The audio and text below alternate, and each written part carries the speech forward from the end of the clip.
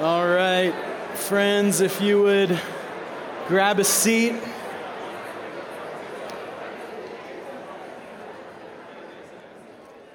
As you're finding your seats, let me invite you to also pull out a Bible. We're going to be in the Gospel of John, chapter 5. If you're following along in the Pew Bibles, it's on page 836, John chapter 5. And we'll be finishing off that chapter today. In today's reading from the Gospel of John, we hear Jesus declaring his unity with the Father and his divine authority. He speaks of the many ways in which he bears witness to the truth, and he invites his listeners to accept his testimony. But the idea of relying on one person's word can be difficult for us to accept in a world where skepticism and doubt are so prevalent. We've all heard the saying, seeing is believing, and yet sometimes even our own eyes can deceive us. That's why we as humans have developed this strong need for corroborative testimony, for others to bear witness to what we have seen and what we have heard. Let me share with you a story that illustrates this point. Several years ago, a man named Scott Sanders was wrongly accused of a crime and sentenced to life in prison. Despite his protests of innocence, there was no physical evidence to exonerate him, and he was left with little hope of ever proving his case. That is, until a group of strangers came forward to offer testimony. These were people who had nothing to gain from speaking up, but who felt compelled to do so because they knew the truth. One by one, they told their stories of what they had seen and heard on the night in question, and their collective testimony was enough to convince the courts of Scott's innocence.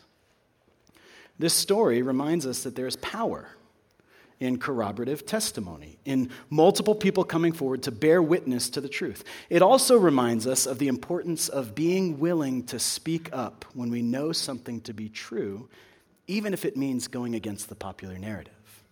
In today's reading, Jesus is asking his listeners to accept his testimony, and he's doing so with the authority of the Father behind him. But he also knows that his message will be most powerful when it is corroborated by others, by the testimony of his followers who have seen and heard what he has done. So, as we reflect on this passage, let us consider our own need for corroborative testimony in our own lives.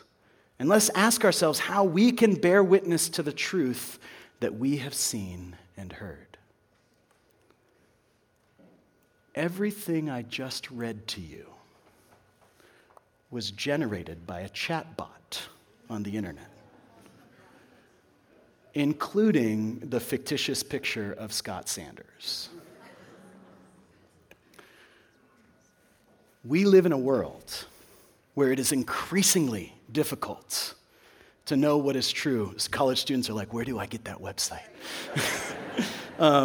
We live in a world where it's increasingly difficult to know what to trust and how to go about trusting things, especially in this digital world where we're inundated with questions of validity and questions about authenticity. The idea of the validity of Jesus' claim, who he claimed to be, is at the core of today's text in the Gospel of John. Can we really trust what Jesus said?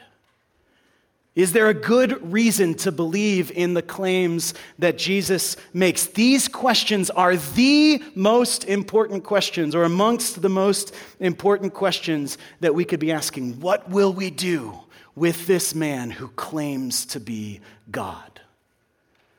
What will we do with the testimony of his life and the scriptures and of other people? If he can't be believed, if Jesus cannot be trusted, then we should rightly dismiss him.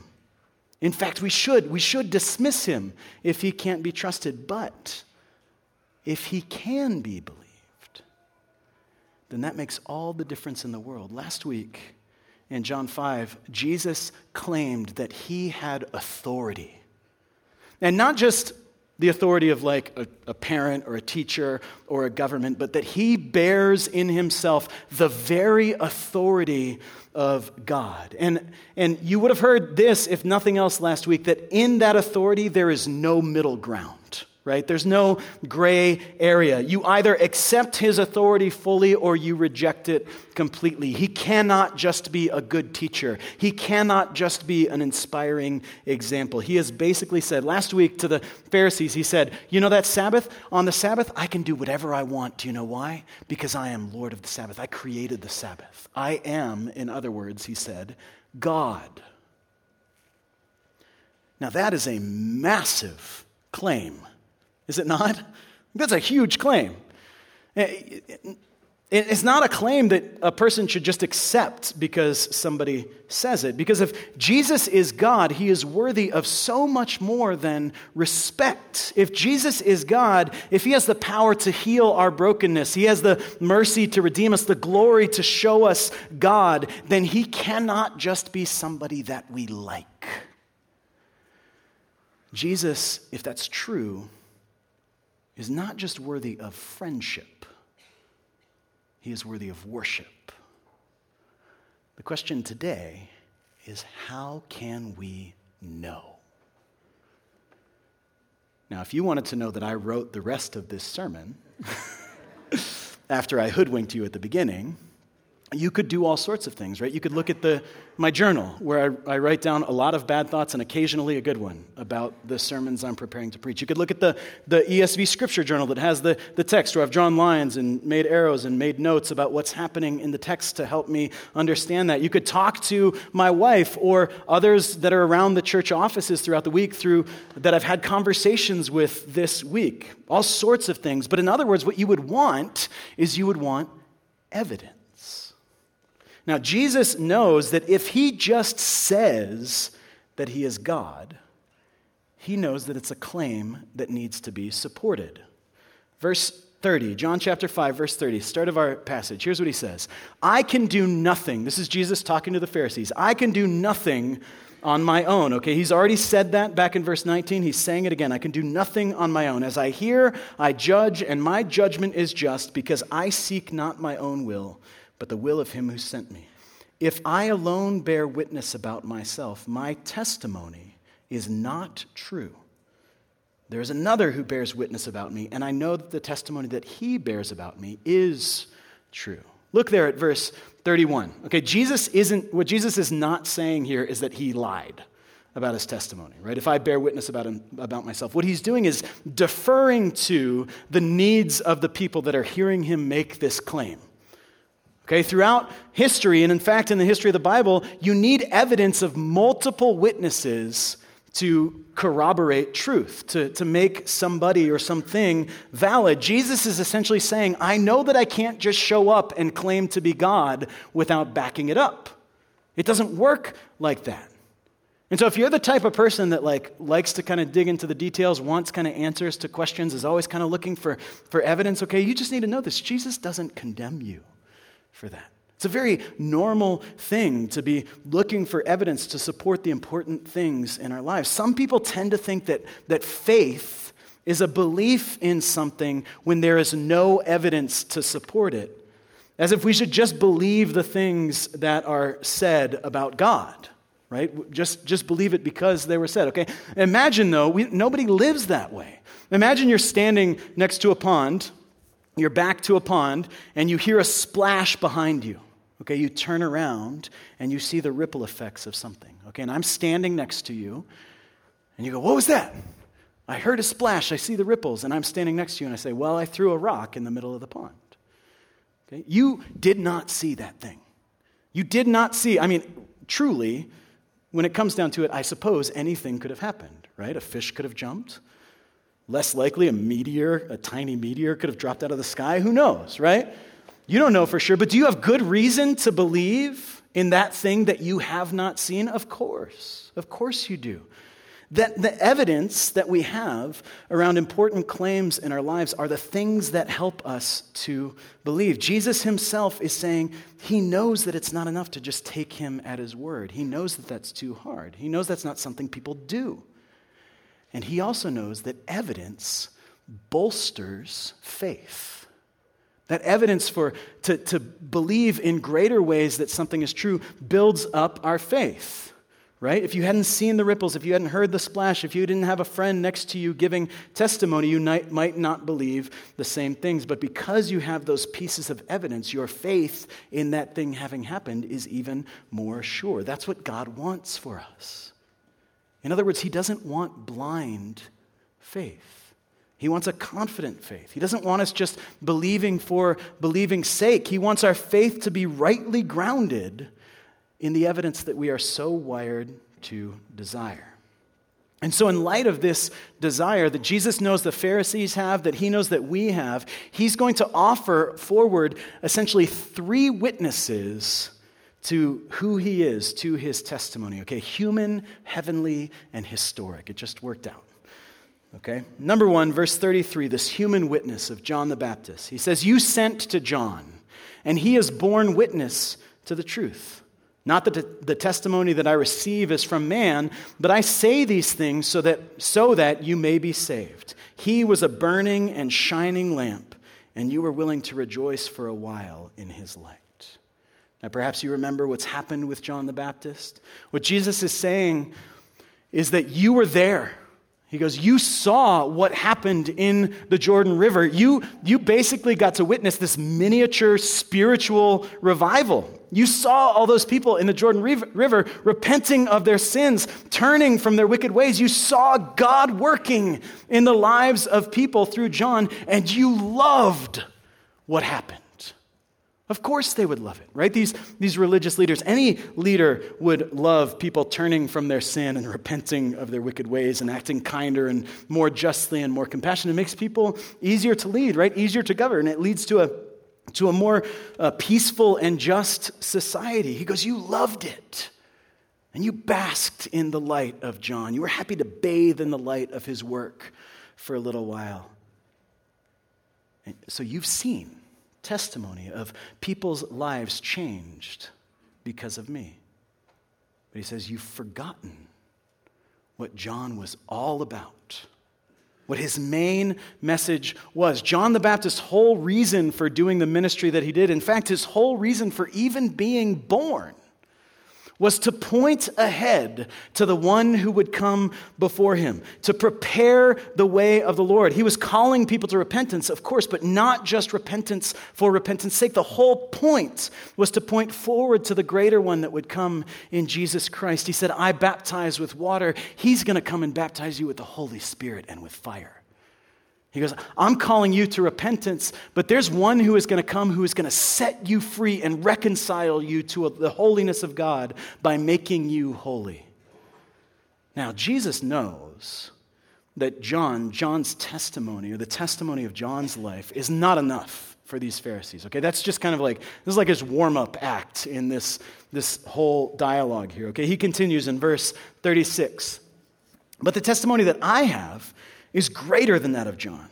For the works that the Father has given me to accomplish, the very works that I am doing, bear witness about me that the Father has sent me. And the Father who has sent me has himself borne witness about me. His voice you have never heard. His form you have never seen. And you do not have his word abiding in you, for you do not believe in the one whom he has sent. What Jesus is going to do after starting with John the Baptist, he says it's not just human testimony, okay? There is a direct testimony, Jesus says, from the Father in heaven. And he offers 3 ways that the Father's testimony comes. Okay, you've seen 2 of them here. First, the works of Jesus. It's right there in verse 36. The very works that I am doing bear witness. Jesus reasons that if he were just a man, if he were just a guy, then the miracles that they've seen him perform would be impossible. That's like an agreed upon premise probably in all people, right? Supernatural things require supernatural work, okay? So miraculous works come from a miraculous power. And Jesus has already said, I can do nothing on my own. Everything I've done is given to me from the Father. Every miraculous work of Christ was given to him. And from here in the Gospel of John, he is going to go on to again and again and again demonstrate through miracles that he has authority. Now you might say, how do miracles and authority go together? Maybe you remember the story of the paralytic. It's in the first 3 Gospels where the paralytic man is trying to get to Jesus. The house is so busy, so his friends take him up on the roof and lower him down through a hole in the house. And so the man is laying there in front of Jesus. What's the first thing that Jesus says to him? He looks at him and he says, "Son, your sins are forgiven." And off in the distance, in that same room, the Pharisees are grumbling, right? How dare he, blasphemer. Who has the authority to forgive sins except for God alone? Now, Jesus knows the heart, right? And he looks to the Pharisees and he says, what's easier? Is it easier to say your sins are forgiven, or is it easier to tell this man to get up and walk? The answer to that question is they're both impossible, by the way. It's a rhetorical question. It's meant to force them to go, well, both of those things are only things that God can do. To say either of those things, that's exactly why we're calling you a blasphemer, Jesus, because only God can forgive sins. And they say, and only God could heal this man. And Jesus says, so that you know that I have authority, I say to you, rise, get up your mat, and go home. And the man does. The miraculous works of Jesus are a testimony of the authority that he has. And then on top of that, in verse 37, Jesus says, the Father himself has borne witness about me. Okay, we don't know exactly what Jesus has in mind here. Likely, though, because he's already mentioned John the Baptist, he's talking about that moment at his baptism when the Father's voice literally gave testimony to who Jesus was. He's baptized in the Jordan River. The Spirit descends like a dove, and the voice of the Father from heaven says, you are my beloved Son. With you I am well pleased. Jesus goes, you've heard the Father himself give testimony to who I am. He continues, he'll give the third reason. The Father's testimony for Jesus is right here. You search the Scriptures because you think that in them you have eternal life. And it is they that bear witness about me. Yet you refuse to come to me that you may have life. I do not receive glory from people, but I know that you do not have the love of God within you. I've come in my Father's name, and you do not receive me. If another comes in his own name, you will receive him. How can you believe when you receive glory from one another and do not seek the glory that comes from the only God? So the Father bears witness to Jesus through Jesus' works, through his own testimony, and then also in verse 39 through the Scriptures. Jesus says it's the Scriptures that bear witness about me. Now, this feels a little bit strange to us as people who love the Bible. Jesus is going, the Bible is only meant to point to something greater.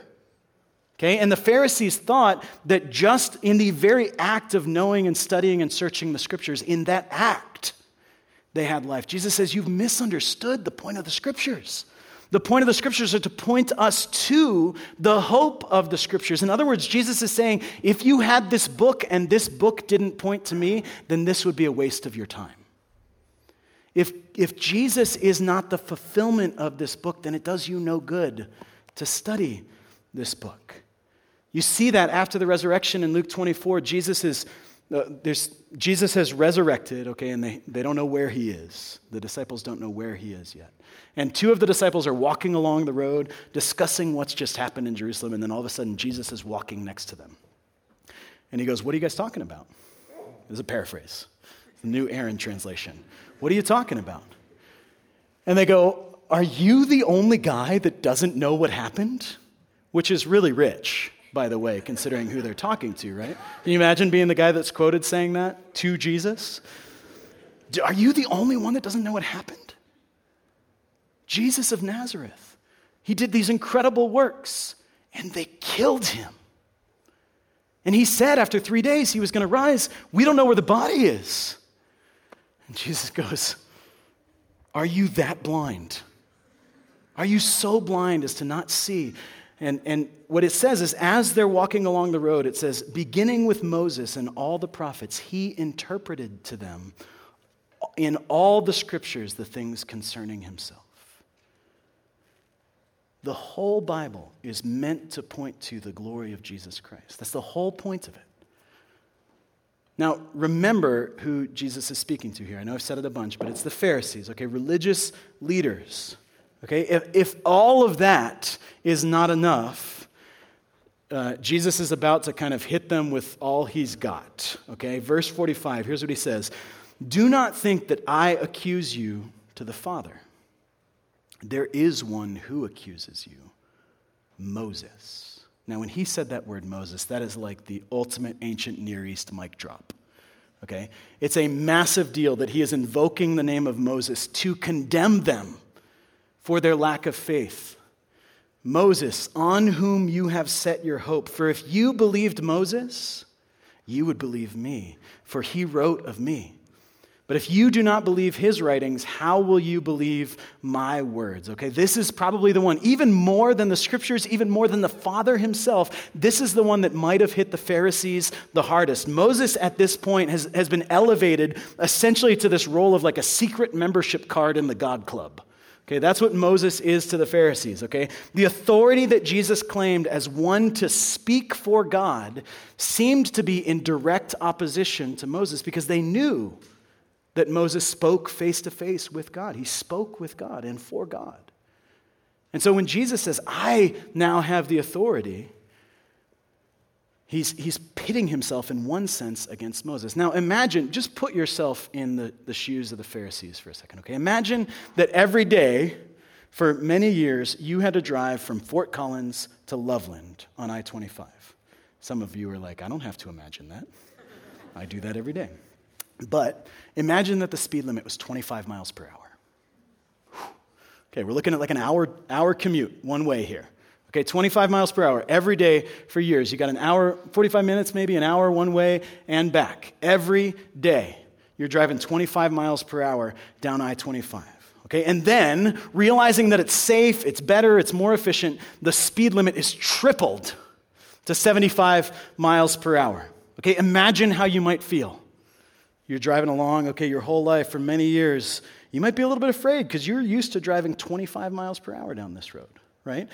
You might be a little bit jealous of all those cars that are like zipping by you because for years I've put in the work. I've been driving 25 miles down these newfangled blah, blah, blah, like grumbling and jealous because they now get this efficient, 15, 20 minute, I-25 these days is still an hour, but this efficient journey in like a third of the time.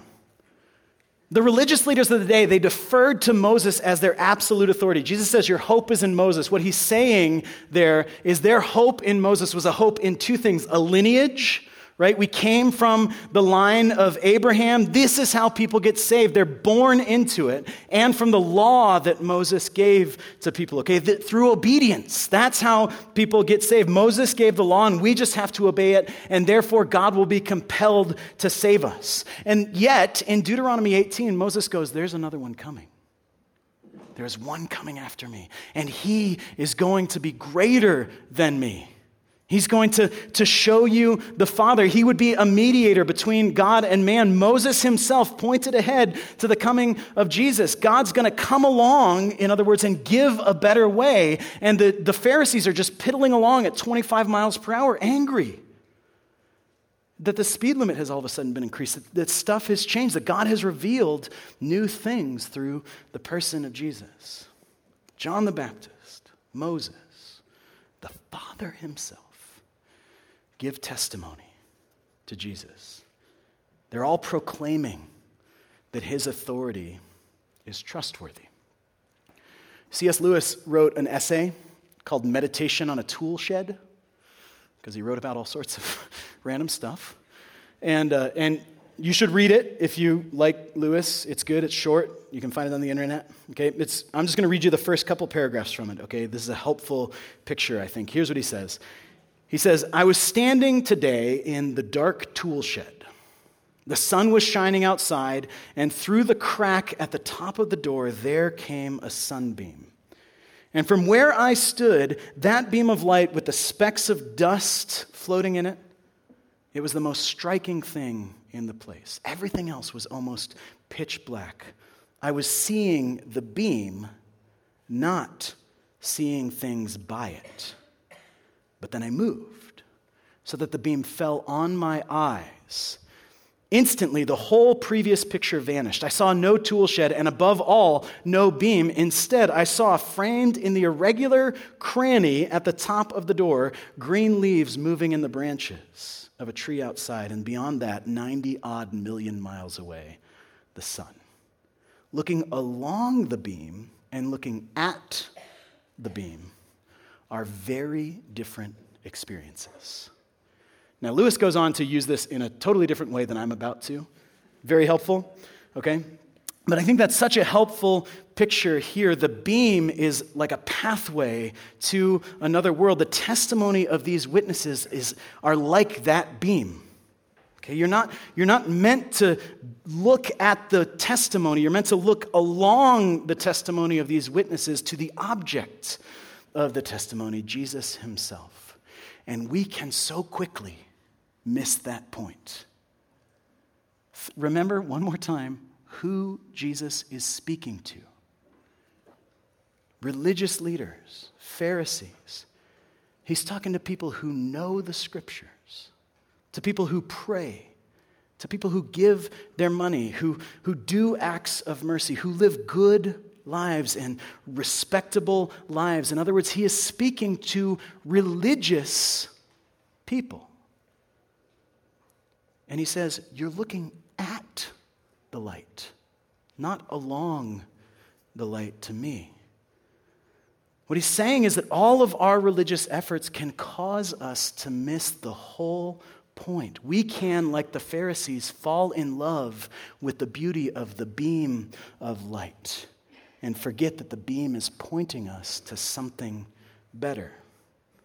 And so we hear these evidences for Jesus and we go, yeah, that's so great for all those wayward people, all those people out there that don't know Jesus, okay? Something that's needed by all those people who are opposed to God. But the people that need these evidences, according to Jesus, are the Bible thumpers. It's you and me. We need this.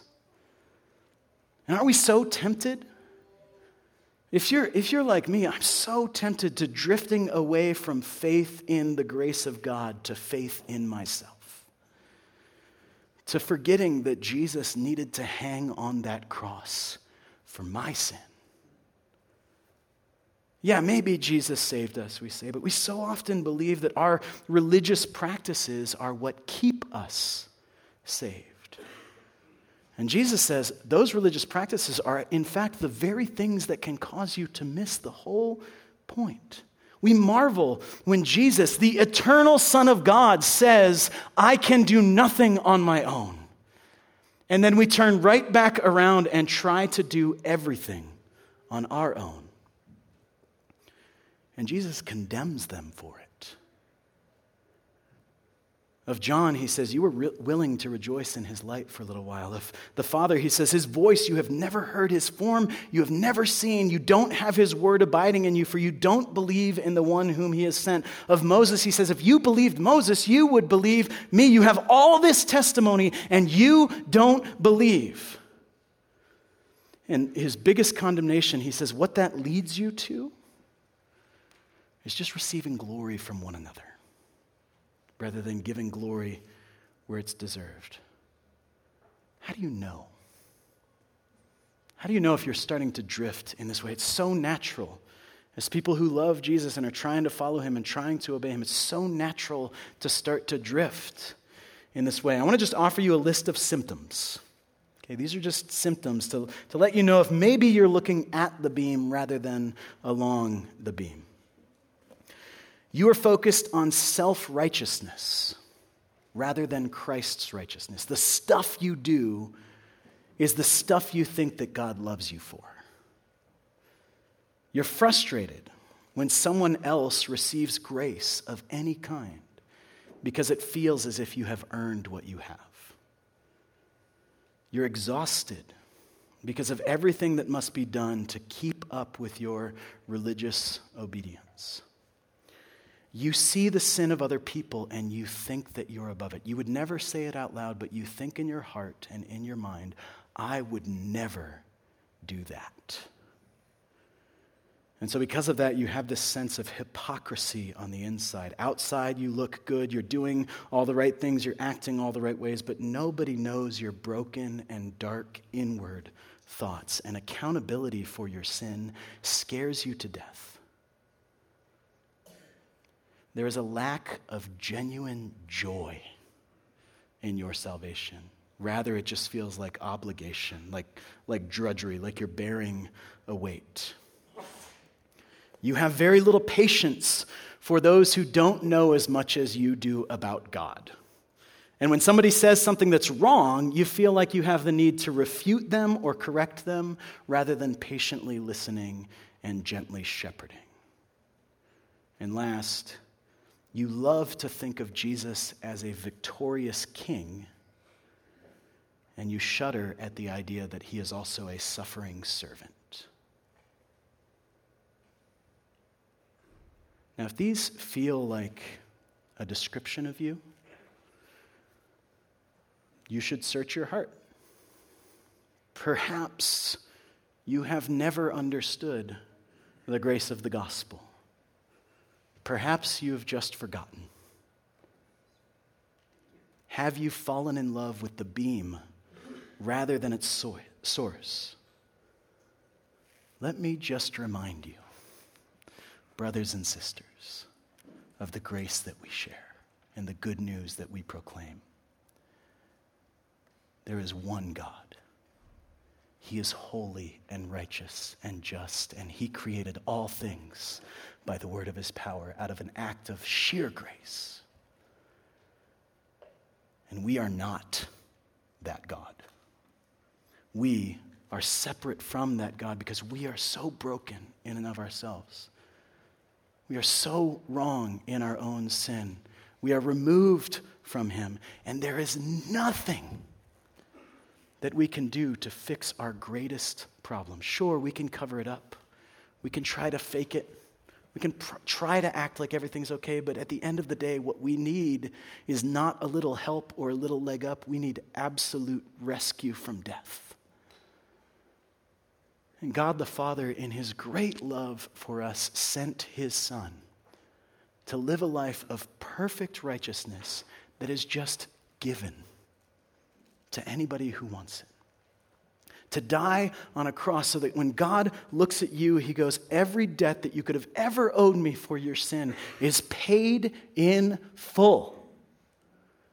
And then you watch his Son raised to eternal life so that we can be people who have this forward-looking hope that one day our faith will be sight and our prayer will be praised. Rest in that. Cling to that. Don't ever forget that. And if you embrace that, and I know that so many of you do. I know some of you are here and you're like trying to figure this out. That's great. I hope you've heard that. And I'd love to talk to you. I know you have friends here with you that would love to talk to you. But if you've embraced this good news, then here's the crazy thing that happens. You and I become the witnesses to Jesus. Right? You enter into this long line of people that testify to the wonderful beauty of the good news that has saved you. We become, in other words, a part of the beam. We get to point people to Jesus along the way. Acts 1:8. After Jesus has risen, after he's revealed himself finally to the disciples, he's about to ascend to the Father. He says, "You will receive power when the Holy Spirit has come upon you, and you will be my witnesses in Jerusalem and Judea and Samaria and to the ends of the earth." Do you hear that? You will be my witnesses. That's the exact same word that was in John chapter 5. The Father has borne witness to me. John the Baptist has borne witness to me. The scriptures bear witness to me. Moses bears witness to me. Same word. That word in Greek, I learned it this week, marturia. Does that sound like anything? Marturia. Martyr. Ooh, I liked it a second ago. To witness, to be a witness to Jesus, means that we come to Jesus and we die so that we may live. It's to give our lives for the glory of his name. And I'll just end here. Hebrews 11. In Hebrews 11, there's this list of faithful people who have come before Christ, witnesses to him. All Old Testament heroes who are bearing witness to the coming one, okay? Person after person after person named for the great things they do in faith of God. And at the end of that, the writer of Hebrews is kind of summing up what these lives looks like. Here's what's written, starting in Hebrews 11:32. And what more shall I say? For time would fail me to tell of Gideon, Barak, Samson, Jephthah, of David and Samuel and the prophets, who through faith conquered kingdoms, enforced justice, obtained promises, stopped the mouths of lions, quenched the power of fire, escaped the edge of the sword, and were made strong out of weakness, became mighty in war, put foreign armies to flight. Women received back their dead by resurrection. We look at that and we go, yes! I love that. I'm so excited. Christ is the victorious King, and he empowers us to walk in that victory. And friends, that is true. And we should delight in and embrace in that, okay? But unfortunately, the writer of Hebrews is not done. Some were tortured, refusing to accept release so that they might rise again to a better life. Others suffered, mocking and flogging and even chains and imprisonment. They were stoned. They were sawn in two. They were killed with the sword. They went about in skins of sheep and goats, destitute, afflicted, mistreated, of whom the world is not worthy, wandering about in deserts and mountains and in dens and caves of the earth. And all these, though commended through their faith, did not receive what was promised, since God had provided something better for us, that apart from us, they should not be made perfect. Even in suffering, in trial, in hardship, and even in death, we can stand in sure and full confidence in the work of Jesus our Lord. And church, when you live this way, the world will notice. The world will look at the way that you're living. They will see the joy that they have. They will see the good that you do. They will see the vulnerability that you walk in. They will see the hope that you are grounded in. They will see the way that you suffer. And when you live this way, they will say to you, where do you get that? I want some of that. And then we just say, let me tell you about something I've witnessed. Let's pray. Lord Jesus, thank you for the gospel, the good news that we are saved by grace through faith, through no work of our own, but through only the things that you have done for us. Thank you for that great grace that we share as your people. Thank you that you saw fit to reconcile us, to justify us, to pay our debt, to set us free, to reconcile us to the Father and the holiness of God. We praise you for that. Lord, I want to pray for us that we would be people that look along the beam rather than at the beam, that we would look to Jesus, the founder and perfecter of our faith, the one who endured the cross for the joy set before him. I pray, Lord, you would help us to be witnesses to the beauty of your great good news, the gospel that we share. We're grateful for this privilege and the joy it is to reflect in that together this morning. It's in Jesus' name we pray. Amen.